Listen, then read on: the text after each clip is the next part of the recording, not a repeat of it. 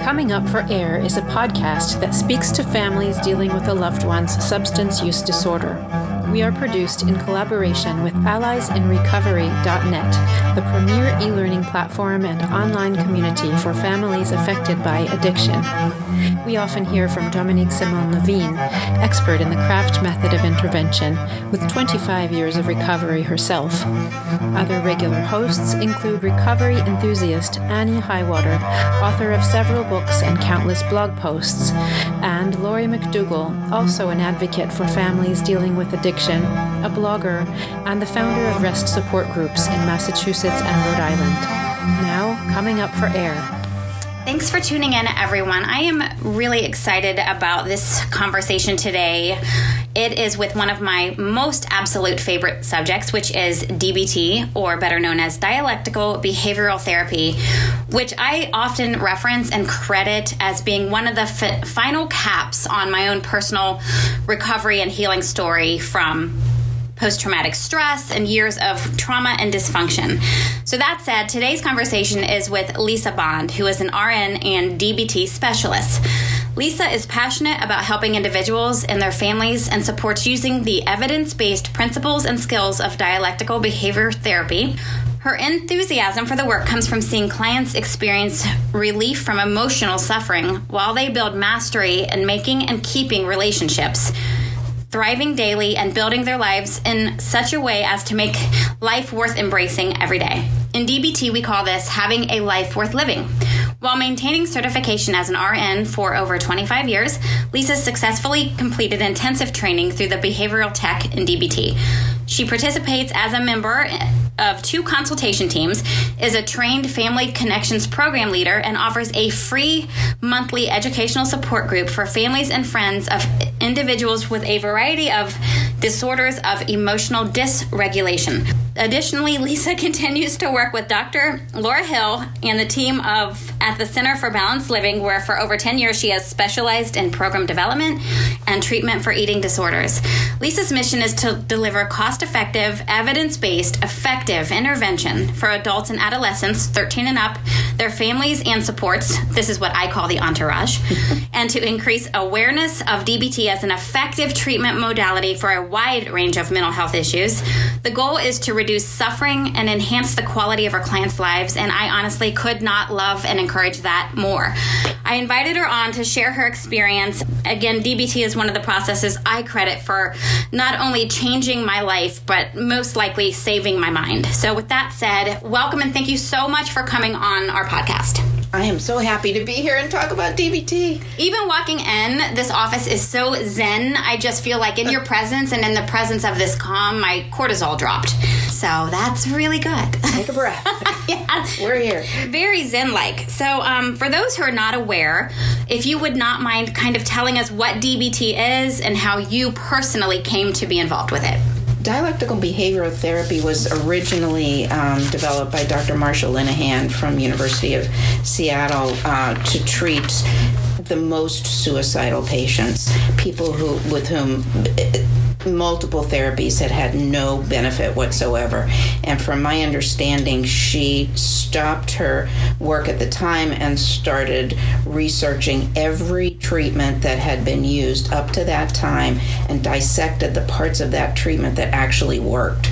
She took all of those evidence-based successful interventions, collated them into one, and added mindfulness practices and the concept of radical acceptance, both of those coming from both a Zen Buddhism kind of philosophy as well as her background in Roman Catholic spirituality. Moving those together, she then started working with her students to test and to see how this would work and how it would make a difference for people. Fast forward now, 30, 40 years later, there are multiple what do we want to call it, replicated studies of her work that show that this works in many different ways. Some people need the entire comprehensive package to get the most benefit, which would include once a week visits with a therapist in addition to a 2-hour skills group once a week. There are other people who only need to go to a skills group. Some people need to be in skills group for 6 months to 2 years to 3 years. Other people can be in there for 6 months and be done. It really just depends on what your difficulties are. And what you're trying to regulate, or your distress levels, or how long it takes, or things like that. And one thing I love about the process is that I have seen, in particular in the groups I've worked with in families, that it works for people that have emotional distress, PTSD, and complex PTSD. And for those that don't know the difference, PTSD is typically post-traumatic stress from an event. That's a traumatic event such as violence or rape or something like that. Complex PTSD is chronic stress over time, maybe an abusive relationship or suffering with an addicted loved one. And it works with trauma and conflict and stress, and I think even Asperger's, and all manner of things that need to be brought into a mindful regulation. Yeah, absolutely. The skill... One thing to clarify, however, DBT by itself probably would not be the only treatment needed for complex PTSD. Right. There are other trauma-based treatments, and there are trauma treatments that we use within stage 2 and stage 3 of DBT, but by itself, for complex PTSD, there's probably multiple treatments. Similar to addiction. It would be kind of just an added piece. An added piece. My favorite added piece. Because when we're talking about learning how to dial up and down the intensity of your emotional experience, we don't come out of the womb with a guidebook that tells us how to do that. As far as tolerating distress of something that you have no power over and cannot change, you're completely helpless in that moment. How do you tolerate that? DBT gives you skills to use to be able to do that. Sometimes the only goal is don't make it worse. Oh, I like that. That may be as good as it gets, and that's fine. Yeah. It's being able to be effective, to do just what's needed in this moment, which is quite the opposite of perfection. Right. It gives us a peace to say, in this moment, I only need to do this. That's my goal right now, right? Yeah. And that can kind of take you from 60 to 0. Absolutely. Especially if you are born in or marinating in or experiencing at any level of life chaotic situations that are producing this distress in you, and you've been handed habits, tools, and coping skills from people who couldn't handle it themselves. How do you go from 60 to 0? So this is something to introduce to, okay, let's start turning that ship around. Yeah, and what we know now is that there's a trait that determines how sensitive we are to our emotions. And emotions are electrical and they're neurohormonal. So your sensitivity may be predetermined by this trait. Now you add an invalidating environment, like a chaotic family or a family where there's an abuse, neglect, addiction involved. You're going to have then an amplification of all of that. And even if you don't have the trait, being born into that situation where you're consistently invalidated, there are going to be kind of amplified emotional experiences. So what I'm feeling at a level 5 intensity, this individual may be feeling at a 15. Yeah. And that is their reality. It is horrible to be that way. So we need to help them learn how to kind of write a user's manual for their own brain and for their own nervous system. Teach them the skills that they can then try and practice to custom fit them to themselves. Because there is no rubber stamp. Just like in addiction, there's no one answer. No, there isn't. No one size fits all. No. Right. No. And you know what's interesting, when you mention that trait, I had just read recently that the DSM doesn't recognize complex PTSD, and that a lot of situations are sometimes identified as borderline personality traits, which is those highs and lows, but it really could just be the after effects of trauma. So I don't know either way, but I know that I've certainly was for a time one of those people that would feel things at emotional 15 level and had to go from 60 to 0, because I could go from 0 to 60 in a moment, highly triggered. So that I read this question the other day, and I don't know if you know the answer, but speaking of that trait, what's the difference between those who are crushed by suffering and those who grow and thrive from it? What's the difference, and what do you do about that trait if you have it? If you have the trait, the goal is to really learn how to step back, observe your own body doing what it does as it responds to your emotional experience, and then to be able to intervene, to be able to dial that intensity up and down as needed. That sense of mastery and competency is a real gift, and it takes away so much of that amplified fear. Repeating that, from what I understand, over and over and over again starts to change us on a neuronal level, and we begin then to be able to have new neural pathways that what I want to say, that are stronger, that are more resilient, that are more tolerant of these chemicals, of this electrical energy that's being deposited.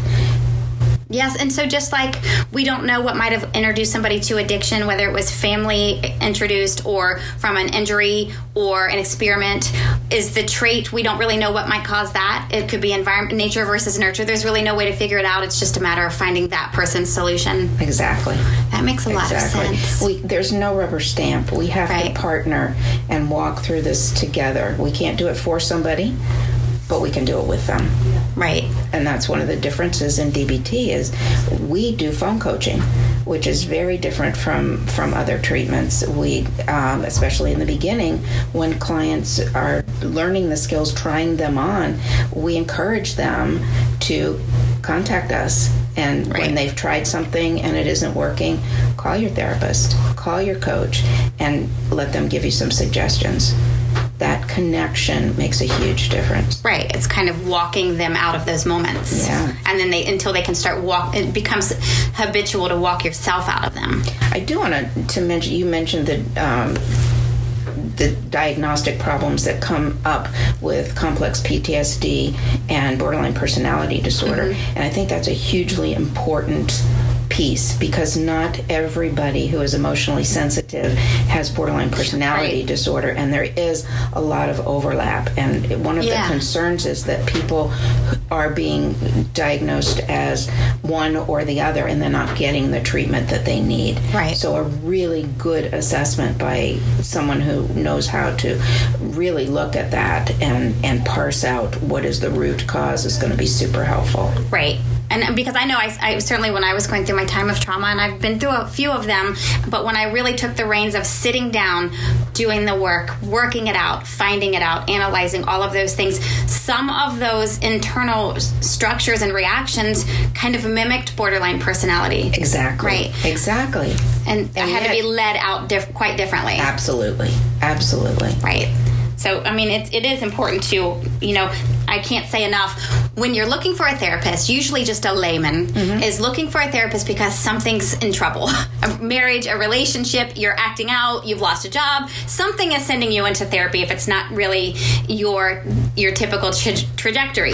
When you're searching, you go through the phone book or Google, I don't think a lot of people realize that there are specialties. There's emotionally focused therapy, which I experienced that as well. There's EMDR, which is a lot of trauma. There's CBT, which is familiar with DBT as well, but it's really about finding a fit. It's kind of like one diet doesn't fit for every person's fitness level. And I think when you go into that, know what you're looking for. Is it emotional regulation? Is it behavior patterns and things like that? Because if you find a wrong fit, you can find yourself in trouble and discouraged. Absolutely. Absolutely. Yeah. So that is really, really important. I know I just wanted to bring in a couple of notes that I took from my own DBT experience and what I got from it.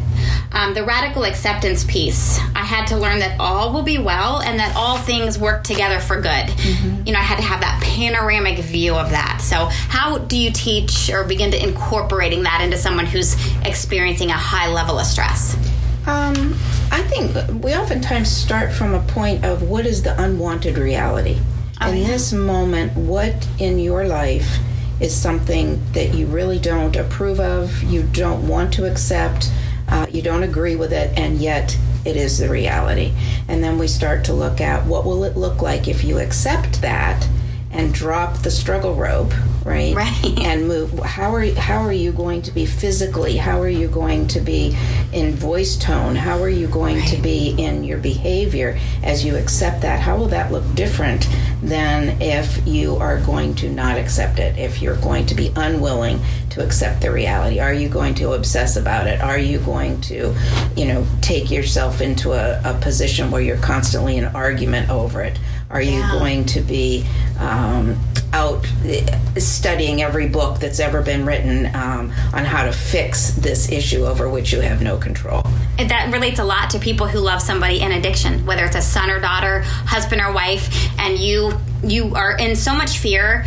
And I know for me personally, when it's been my family members, I would believe that I was on the clock against their death. So I couldn't accept it as reality. So I think coming into a place of accept this, does that mean I have to be okay with it and it's going to be this way forever? I think that's the belief system you're up against. Absolutely. And you know what? Radical acceptance, we can practice it for moments at a time. Yeah. Over time, it will grow into an acceptance. However, we never want to radically accept something that we have power to change. We're only talking about radically accepting something over which we have no power to change. So if I'm the mother of an addicted child, what I'm accepting is that in this moment, they are in a struggle for their life. And in this moment, there is going to be fear, and there's going to be dread, and there's going to be sadness that I'm carrying on my back like a backpack, and it will be with me, and I am still going to move forward on my valued pathway, live my life worth living, being open to anything I can do to help and support, accepting that in this moment there is nothing that I can do. It's their journey, it's their path. I can be here to support, to love, to educate, to provide resources as needed. It's a very active and very uncomfortable place to be in radical acceptance. However, it also creates the difference between pain, which is part of life, right? That is a painful situation. Right. And suffering, which is convincing myself that I have to fix this and I have to go as fast as I can and jump through every hoop because I have to control this and I have to fix them. Right. That creates suffering. So suffering we do to ourselves by not accepting, by being unwilling to tolerate the reality that we don't want. But pain, we all have. Pain, we have the ability to tolerate pain. Right, we as humans do hard things, and we have skills that help us do it even better. Right.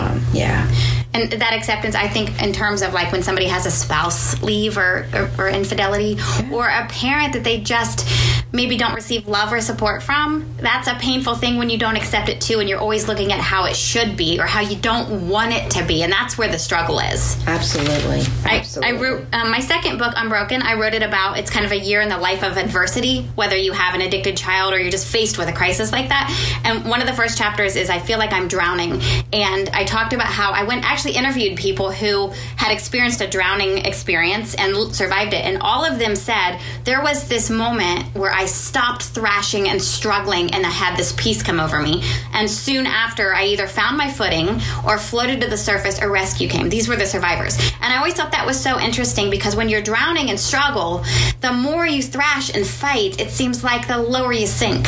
Exactly. It's like quicksand. Yeah. The answer for getting out of quicksand is to just open your arms, lie flat like you're trying to float in water, and very gently move your feet, and then your body weight will equalize across the quicksand, and you'll come to a place where then you can roll out of it. Struggle, sink radical, deeper. Right, radical acceptance. This is Allies in Recovery member GP Traveler. This site is a lifesaver for me. It was the first place recommended to me when I contacted SAMHSA, and I've clung to it ever since. I also learned from my own DBT experience about distraction responses, and I love those so much. I came up with this, and I think I saw it on an interview with a neuroscientist, and I adopted it as my own, the 90-second rule. And that is, if you're in road rage, sometimes it's a matter of breathing. Or if I'm in a texting situation that's becoming heated, or a phone call, or an interview with a client, or whatever, and I feel that surging at 80% or above of that 0 to 60, I know to take at least 90 seconds before I respond and deal. Because you're going to be completely in a different place, whether emotionally and even chemically. So take 90 seconds. I would walk my dog or hold an ice cube until it melted. And sometimes 90 seconds had to be more like 15 minutes. I've got 4 brothers, and if they're all coming at once, I need I need to put space on things. So I would love to hear your thoughts on that distraction. When we talk about what you're just describing, what we talk about in DBT is a stop skill. In that moment, you visualize that big red stop sign, and you think in your head, stop, and you literally freeze for a moment. Take a step back and observe what's happening, what's going on right now. You bring yourself into that moment. Take yourself out of a reaction state and into an intentional state. And then you breathe. Breathe, you pace your breathing for a moment and proceed mindfully into that reaction, so that you are now in control. Instead of reacting, you're intentionally responding. When we talk about distraction, we're talking about a situation where, in order to avoid making things worse in a crisis, I am going to distract myself by turning my focus into something that will occupy my brain, hopefully in a positive or pleasurable way. And that could be using any of your 5 senses. It can be engaging in certain activities, whatever works for you to be able to distract. Want to be careful with distraction, because that can become a way of life. And that's avoidance. Avoidance, exactly. The word for that is avoidance. Right. So we're talking about using distraction in crisis. In times when you need that little pull your attention away from here before I go down the rabbit hole. I took some training from this therapist during some of my recovery work with families, and he described his avoidance. He said he had this process where he would not want to confront something or deal with an uncomfortable colleague, or just something uncomfortable that he was procrastinating. So he would order a therapy book off of Amazon, and then he would race the tracking number and try to beat it home, and he would find himself going down this rabbit hole instead of just dealing. And so I actually wrote about that too, and said that sometimes when I'm avoiding, I'll find myself scrolling kind of mindlessly through social media, and I inevitably will find something that really irritates me, or just kind of twists me up. And that's really the difference between, taking a breath and avoiding dealing with what you're feeling, because you got to deal with your feelings. You don't have to dwell in them or run from them, but you got to deal with them. And I think balance is really important with that. Yeah, it sure is. And that's our goal, is to have balance. Not black and white, not either end of the spectrum. We just want to be in balance. And balance is a wide area. Yeah. It's not a point on a line. Yeah. I love that don't make it worse goal. And it reminds me of, I saw this interview with Brene Brown, who's one of my favorite authors and speakers. Awesome. She's amazing. She was saying that breath work is so important, and I've incorporated that too. I mean, breath work can powerfully soothe a moment. She said, when you start trying to be healthy, people will come to you to incite a reaction. And if they come and say, oh, they said this or that, when you're healing and healthy, to take a break and breathe. Who's they? Before you jump on that roller coaster. And I think sometimes those moments can make the difference between big mistakes in friendships and relationships, before you just take that emotional hook and you're off to the races, and all of a sudden conflict is breaking out everywhere. Absolutely. That's where that distraction is powerfully helpful. I think feelings are like weather; they pass through. I definitely learned that kind of relates as well from DBT. Yeah, we talk about think about that heartbeat diagram that you always see on the monitor when a person is in the hospital. On the television, someone's and they're looking at their heartbeat. Right. You see that little electrical wave. Our emotions cause a similar electrical wave when they fire. The wave begins, it peaks, it comes down, and then it dissipates, right? Right. And at the same time, we secrete neurohormones into our system, and those are oftentimes connected to this specific emotion. So if we start to realize that our emotional experience is finite, emotion is only going to last from seconds to a couple of minutes, we can be so astute as to sit back and observe our emotion when it starts, as it rises, when it peaks, and as it comes back down to baseline. Right. And when you can do that and you can choose whether or not to re-trigger it, your emotional experience becomes very manageable. When you're very, very sensitive to your emotion, any emotion can feel out of control. Yeah, hair trigger. So, if I feel anything, I'm out of control. You start to realize that, oh, wait, I can actually step back, and observe what's happening to me. Now I'm in control. Right. It's almost like those red dashboard or alarm lights that go off. You kind of start controlling them. Yeah, it's like alert, alert, alert. Yep. But then when you start managing them, you don't feel as high alert. Exactly. Right. At least that's been my experience. I also learned, for me personally, and I've heard this in a few podcasts, I'm obsessed with podcasts that relate to all of this, that trauma isn't really what takes so long to heal. It's resisting the feelings that can last for years. Because you think you don't really need to invest the same amount of years that you had a dysfunctional life or relationship or parenting. You don't need to invest that in that amount of time and work. You can relatively quickly begin turning that ship around. It's kind of like, weight loss. It does take time, and it takes work and effort in that time. And, you set back and get back up and you'll fail and succeed. But it doesn't take years and years and years, I don't believe, to heal trauma and traumatic responses that are kind of how your brain is grooved to act, if that makes sense. We start to make changes really quickly as treatment begins. However, and I'm not a trauma therapist by any means. I have some information and some education, but my understanding is that to heal, we have to heal the damage that's been caused and then build alternate neural pathways. It's the healing may take time, but new neural pathways can develop fairly quickly, as compared to what you're saying, the years of damage. Yeah, and adding to those years of damage that we've sometimes taken on numbing and coping skills. We've gone into alcoholism or bad relationships or workaholism or whatever has been our avoidance, and we've resisted facing what's happened and dealing and healing and moving on. And I think that's that distraction and getting off the path of dealing with it is really what takes decades. It's when you get stuck in a different direction, I think. Absolutely. If that makes sense. Yeah. This is a really big one for me, is that being validated. When I came from this family, I have a lot of siblings, and there was a lot of addiction and religious dysfunction and all of that. So there was a lot of invalidating, and things were put into a context that they were normal, or you're too sensitive, or ignore it, or you're at fault for someone else's behavior. And that invalidation can make you so crazy when you know your intuition or what's going on or truth or right from wrong or whatever, and you're invalidated. I mean, that just does something, I think, for somebody that's experienced a lot of hostile situations. But validating, when somebody starts to come along and validate your experience, this happened to you and I'm sure it felt terrible. I think that is, I don't know how to express it. That's worth its weight in gold. It absolutely is. Validation is necessary to make and keep relationships. Yeah. But we also have to be able to validate ourselves, and that's really difficult for a person who's come out of situations like you're describing. Right. Because there's a learned pattern of invalidation. So what happens is we have this constantly chaotic life, and at the opposite end, we're managing it with self-invalidation. Well, you're so stupid. Get over yourself. It's your fault. Stop making mountains out of molehills. Pull yourself up by your bootstraps. Right. That makes no sense at all. We start to believe that that's true.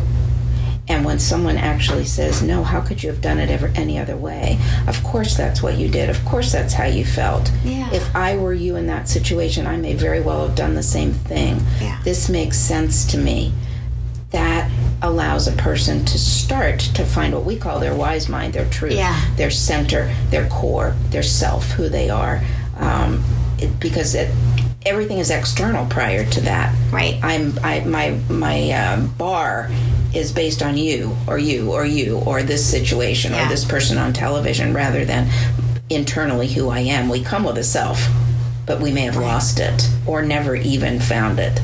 or been talked out of it or not to listen to it. Absolutely. Yeah. I remember my first experience. I had a friend that was finishing, I don't know if it was her master's, but she's a trauma therapist for grieving children. So we were friends while she was in schooling.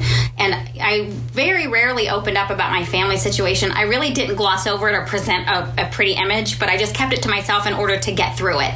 I didn't really look at it like I was a victim. It was like I was managing it, and it was embarrassing or whatever to come from such madness. But what I did let her onto was just on the heels of an argument I had with my mom that was really stressful. And she said, well, I would be so furious. Mm-hmm. I would be so furious. This is a long road for you to walk.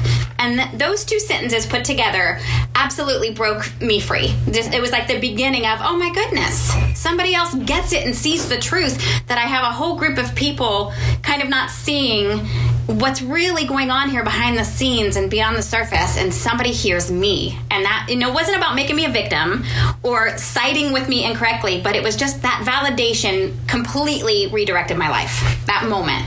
It's transformative. Yeah, so the DBT incorporates that. Is that in the comprehensive, or would that just be kind of the skills session? That's in the skills session.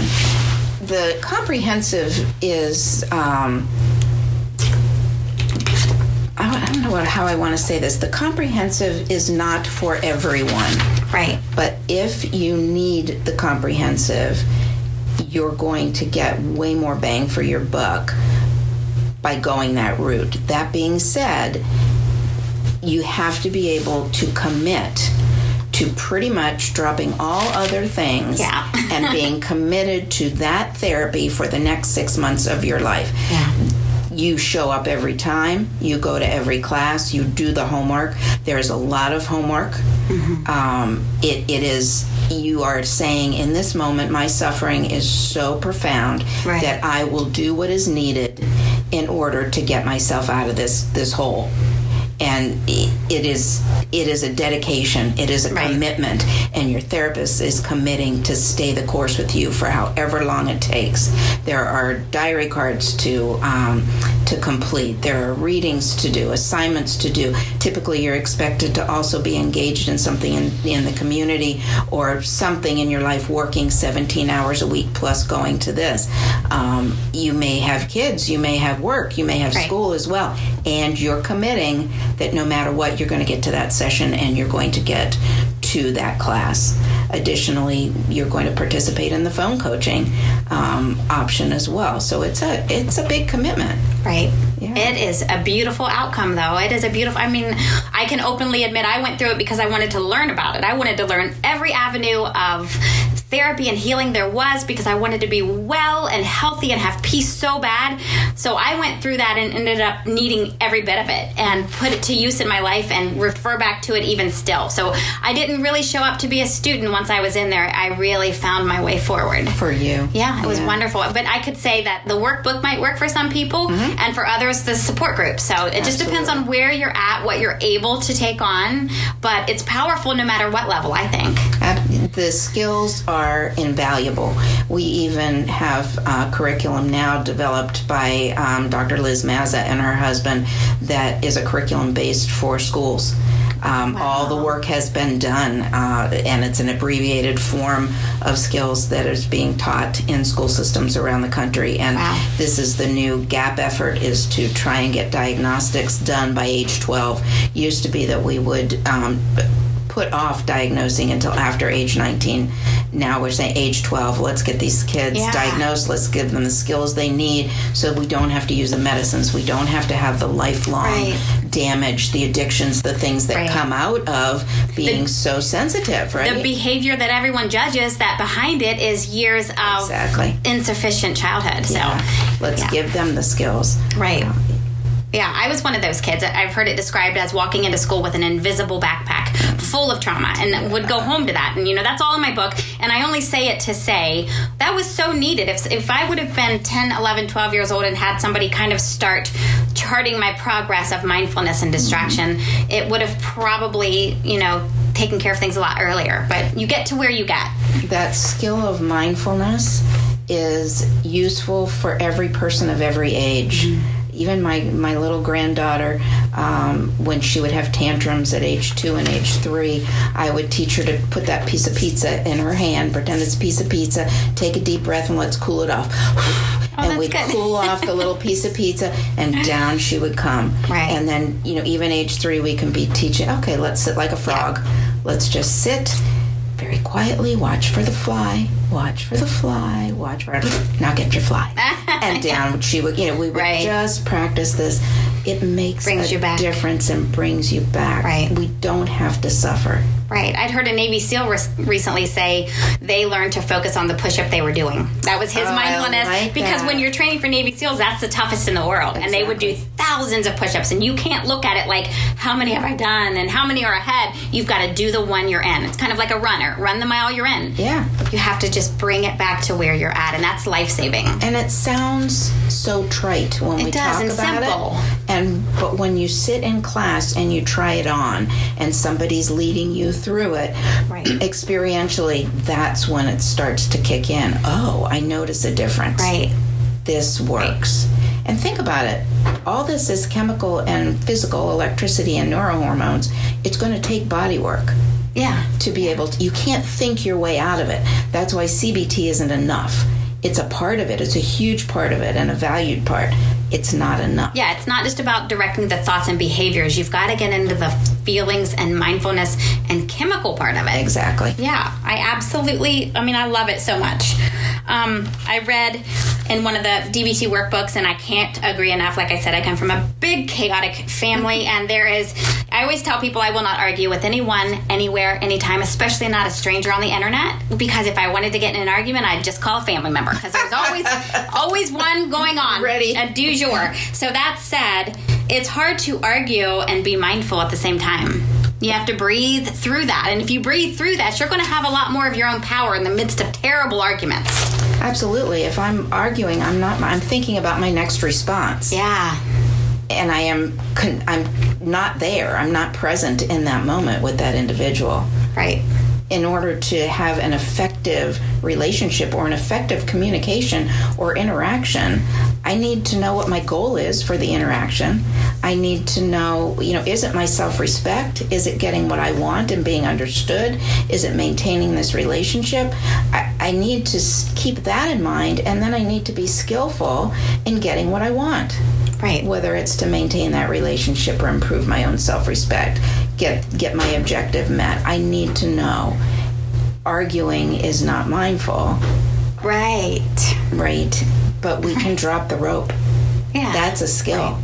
I can refuse to play tug of war. I can drop my end, stop. They can continue.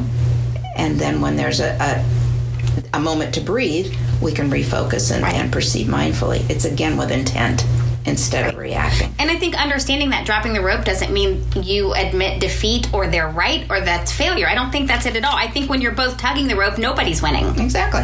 I think you don't realize that, right? And it's uncomfortable. Think about you rub two sticks together, right? It creates friction, and then it creates heat, and then it creates fire. It's uncomfortable, but when we let go, we can breathe.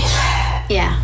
And then our left brain goes back online, and we can move forward. Right. It's so important, I think, to become so self-aware, because you can sense when you're starting to become agitated and add heat. Like your feet start tapping, or doing a pencil, and that's before you're even in a moment of trigger, to where you then escalate, because we know that it happens in steps. So when you start catching that heat rising, that's where you, I think, need to tend to, because the brain is not available for logic when it's in that limbic emotional fight, flight, freeze, space. Right, it's goes just offline. Not right. It literally is programmed to flip the switch. Yes, and it's off. Right. So you cannot be effective in that moment. Step one is to come back down to where your left brain will get back online, and you can move forward. Right.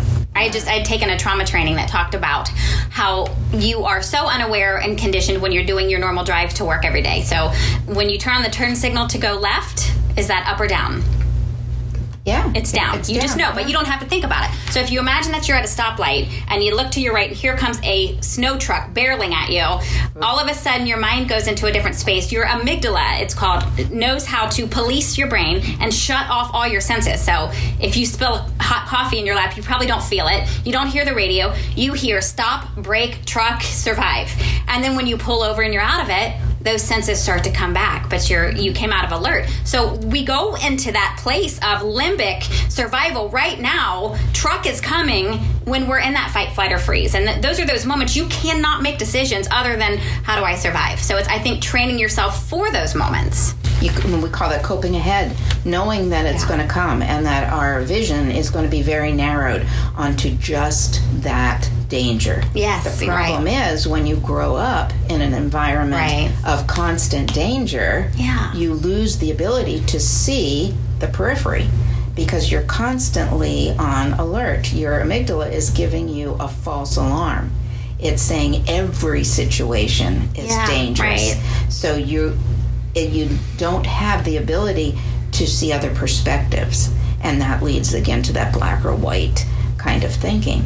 These are things that we can teach ourselves by practicing the skills to be able, and what a relief it brings. You don't have to live your life in those miserable moments. Or I think what's even more miserable than those moments is the regret afterward. When you have, killed a relationship or said things that are embarrassing or that you regret or that were in panic, or you maybe called something out about somebody that you shouldn't have said, and you can't undo that. Absolutely. You can avoid that. Yeah, it's not necessary. Right. And we do it.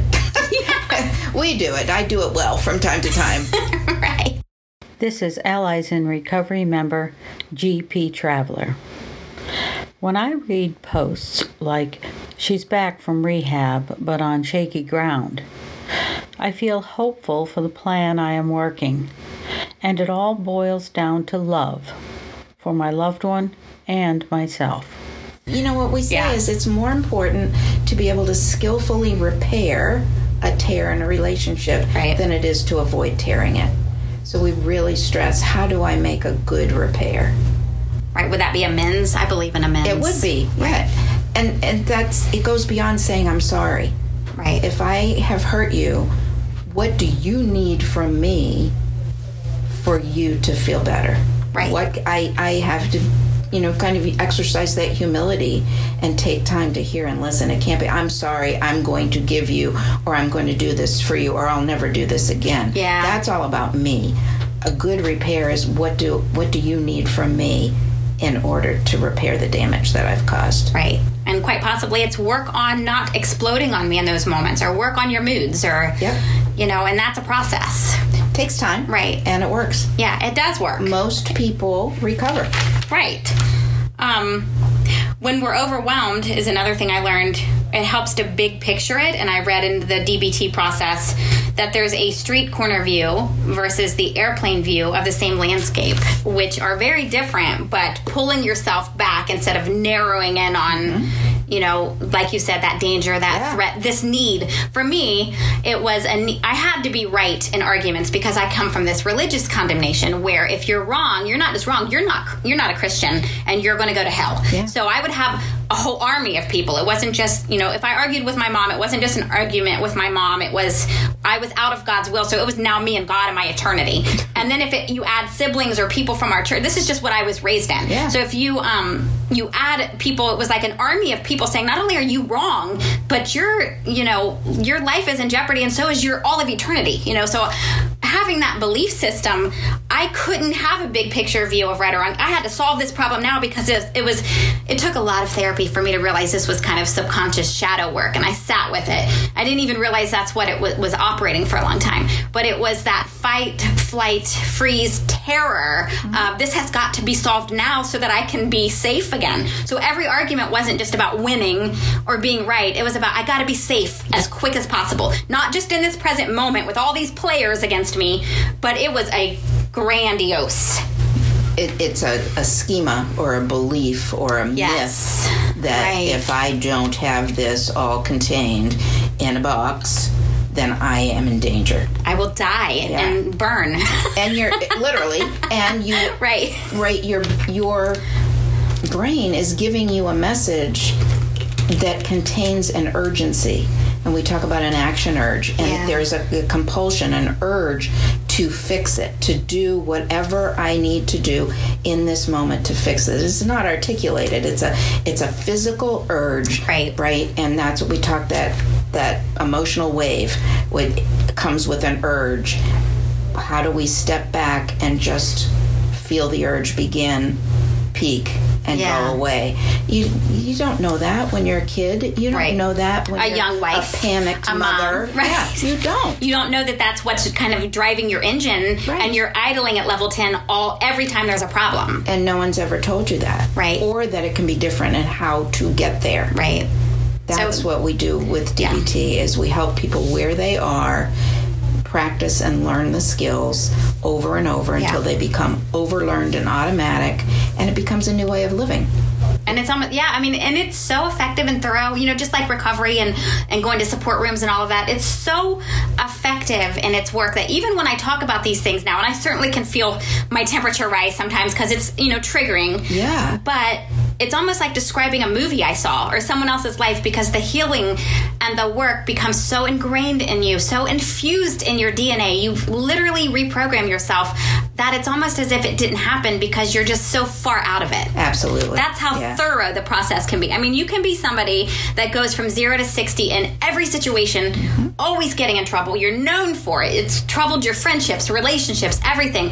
And that can be completely restructured into you're just completely different in the way you function and operate. Yeah, it literally transforms the brain at a neurological level. Right. And that ripples out to everything. Yep. Everything. And that's life-saving, in my opinion.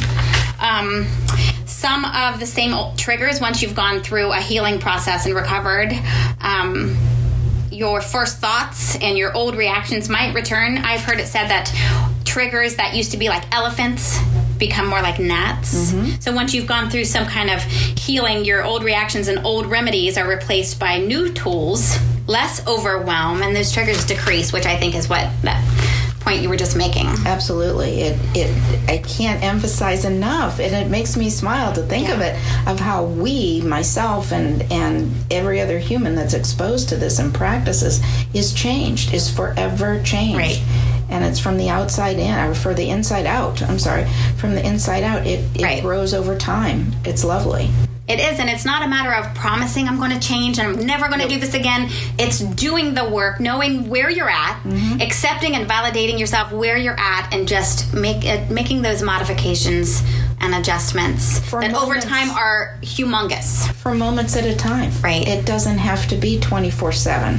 Right. We start where we are, one small step at a time. Right. Very doable. Very doable. And it can save every relationship in your life. And you learn to ride your emotions out and have plans, like you said, the coping plans. Another thing that I think people do and don't realize is that you stop fight picking, which is another unhealthy avoidance. When people will pick a fight at a certain time of day, or an insecurity rises and you find yourself fight picking in other areas. Do you see a lot of that, and what do you apply when you know that that's an issue with somebody? Because a lot of times it's in couples or parent-child relationships, and people don't even realize that's their dance, is to fight pick. Yeah. So if we're talking about doing that as a way of avoiding, right, maybe it would be to change the subject, maybe to avoid talking about something else. Maybe it would be to avoid taking responsibility for something. Maybe it would be to insist on my opinion being right and to convert everybody to my way of thinking. We need to look at what's my motive. What problem am I trying to solve by picking these fights? Right. Am I even aware that I do it? Am I aware of the outcomes? So is this an effective way to get my objective met? Right. I think that's what I'm hearing, that sometimes we are unaware of our own motivation, and we're trying to do something that makes sense. We're just not doing it well. Right. Yeah. And I think I took, like I said, the trauma training for the recovery work I do. They had set it up one day. They had these slides that talked about behaviors you see from people, and it is like sometimes nitpicking or fight picking, things like that. or relationships or, substance use, whatever, they said replace the word behaviors with the word solutions, because the behavior is, easy to judge or be bothered by. But when you look at it as that person's solution for a problem they're trying to solve, that opens a whole new world of understanding up. Exactly.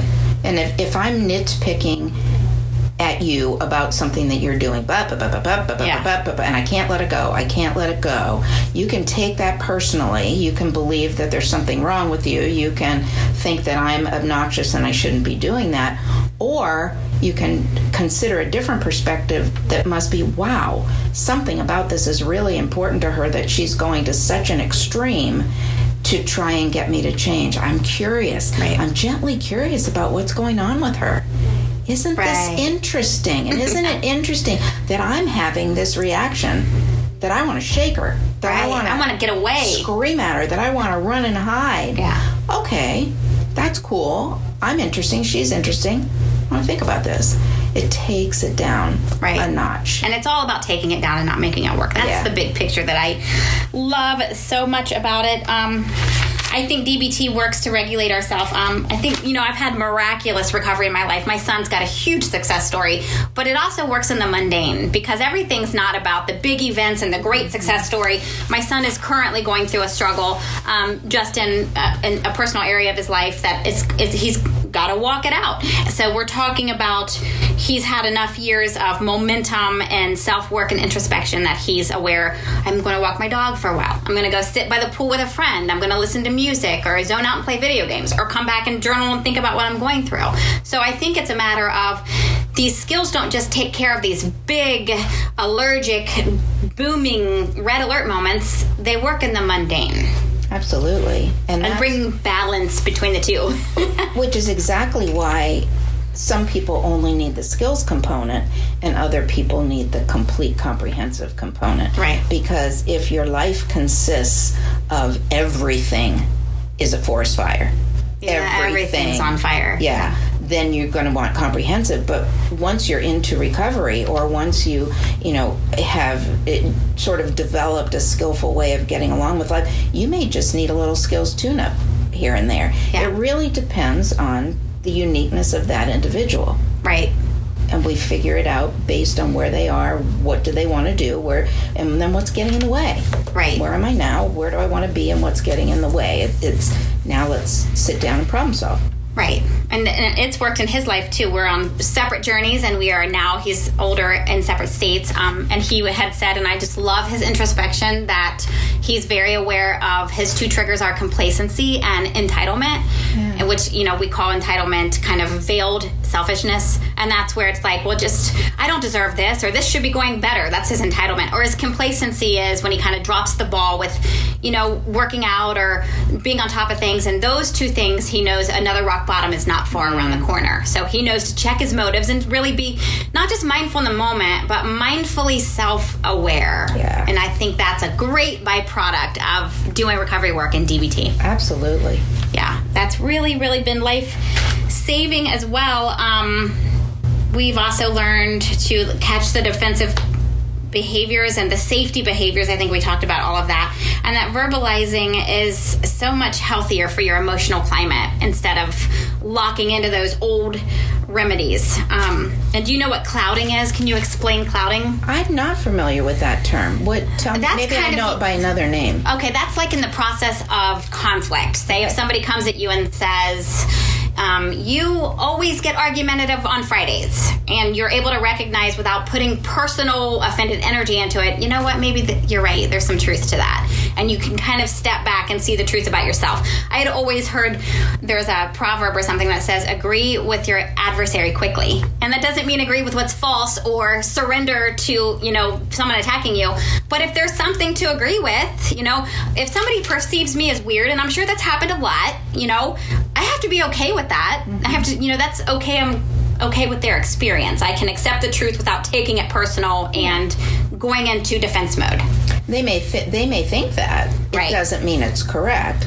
It doesn't mean that I have to embrace that as truth. And what can I learn from that? Right. That's the question. What might I learn from this? Yeah. I have this great advisor. I meet with her regularly for all my work and recovery stuff, and she was telling me that her husband, I believe, her stepdaughter, he's got a few kids. One of them in particular, I don't really feel comfortable around her, so I don't really want to go to dinner tonight. I just haven't got used to her yet.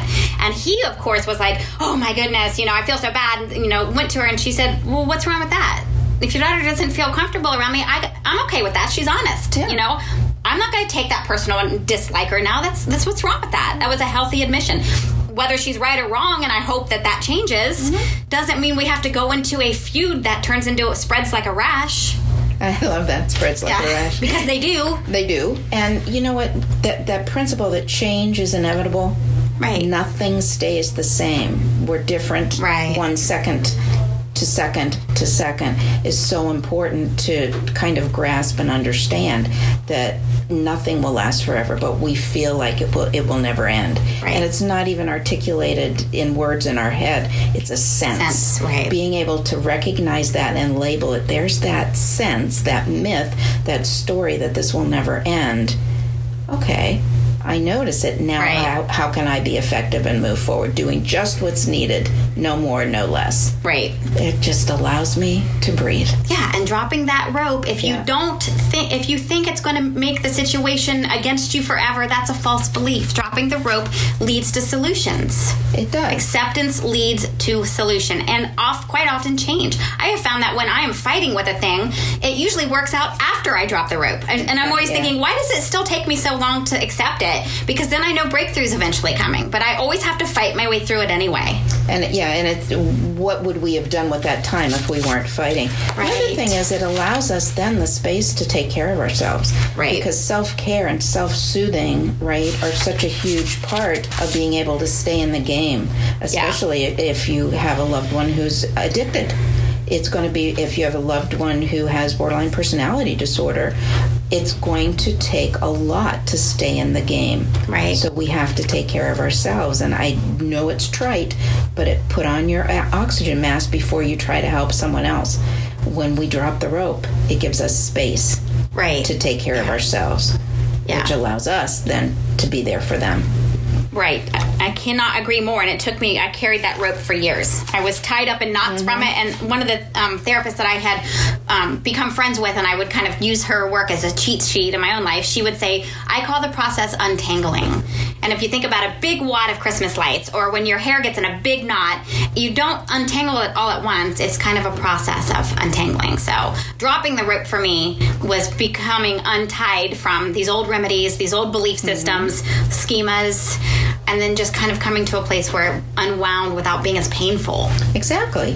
And lots of times when we have this loved one who is so consumed with all these difficulties, worries, anxieties, fears, addictions, whatever, they, without totally understandable, take this big ball of suck that is their life and throw it at us. Yeah. And what do? Triage it. We triage it, right? We hold on to it. Yeah, it's mine and then now. we decide, I got to fix this. Right. Of course, that's my job. Put it down. Right. Put it down.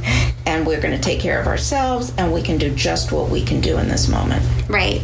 Yeah. So freeing. It is so freeing. Yeah. And then your life can all of a sudden, I remember thinking, I didn't know what I wanted to do all the time because I had to do what I had to do. I'm doing what I should do, or what they should be doing, or what's going to solve this problem. Life was really about that. It wasn't about enjoying anything. Even the things I did enjoy, I couldn't really ever enjoy because I was carrying this weight around and I was tied up inside it. Yeah.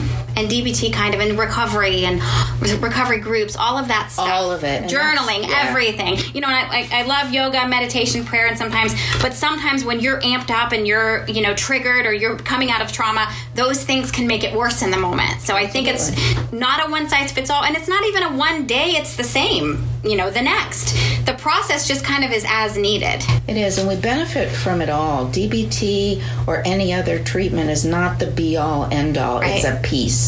Right. And there are so many other beautiful adjuncts that are going to help us depending on where we are, what season we're in, and what the difficulty is. We need other humans, and we need everybody's talents. That's how we form community. This is a piece, and it's a wonderful piece. Nobody that I know has been taught the skills and practiced them by someone who knows what they're doing has not benefited dramatically. And it's lovely to be able to say, I can confidently tell you.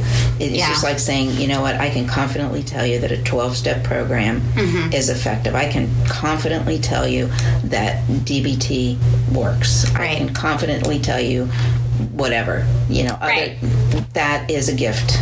Yeah, and it's like breakfast, lunch, and dinner. You don't want the same thing all the time, and nobody likes the same thing. So it's about blending it in, and really the results are peace. I know there's areas of my life that the evidence and proof are that they're not crazy anymore, and they're not hurting anymore, and they're not a mess anymore. When life becomes healthy and whole and sane, and you don't get whipped up this way or that way with anything insane, that's proof of what works. Absolutely. It's not about diagnoses. Right. It is about function and quality of life. How can I create a life that's worth getting up for?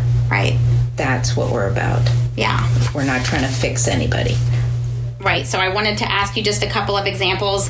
How do you think DBT would work for someone, say, and these are just from people in the rooms I work with and the families that write to me, and these are all over the nation. So say there's a 13-year-old that has meltdowns in class. He lashes out or retreats into self-conscious silence and can't seem to handle noise, lights, directions at times. The staff has begun to allow him to do some of his classwork in the school office. A little digging reveals he comes from a really large family where poverty, abuse, conflict, and neglect are prevalent. So would DBT be well incorporated into his life to allow better social skills?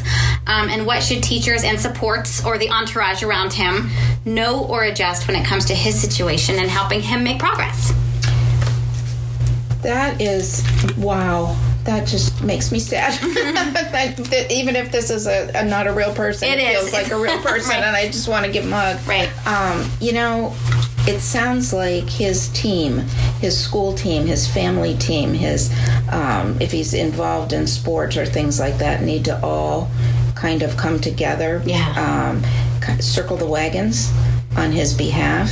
And as far as DBT in particular, interpersonally, he can definitely benefit from interpersonal effectiveness skills. But before he can do that, he has to be able to tolerate his own experience and be able to be present in any given moment. That would be mindfulness. And of course, he needs other trauma work as well. But where I would start with a kid like that is I would ask them, you're employing me as a coach. What do you want me to help you with? Hey everyone, because this week's conversation is packed so full of rich information, we are continuing it in part 2 next week. Listen in for What is DBT with Lisa Bond, DBT Solutions Specialist, to hear case examples, experiences, and a final wrap-up. We hope you enjoyed this episode of Coming Up for Air. Please take a moment to like or rate the episode if it spoke to you. If you'd like the hosts to address a specific concern of yours, please get in touch via the Allies in Recovery website. Visit alliesandrecovery.net today to read what our members are saying about us, learn more about the evidence-based CRAFT method of intervention, read sample blog posts in which we address members' questions, or to join today. That's alliesandrecovery.net. Our theme music was composed and performed by cellist Eric Corey. Thanks for listening.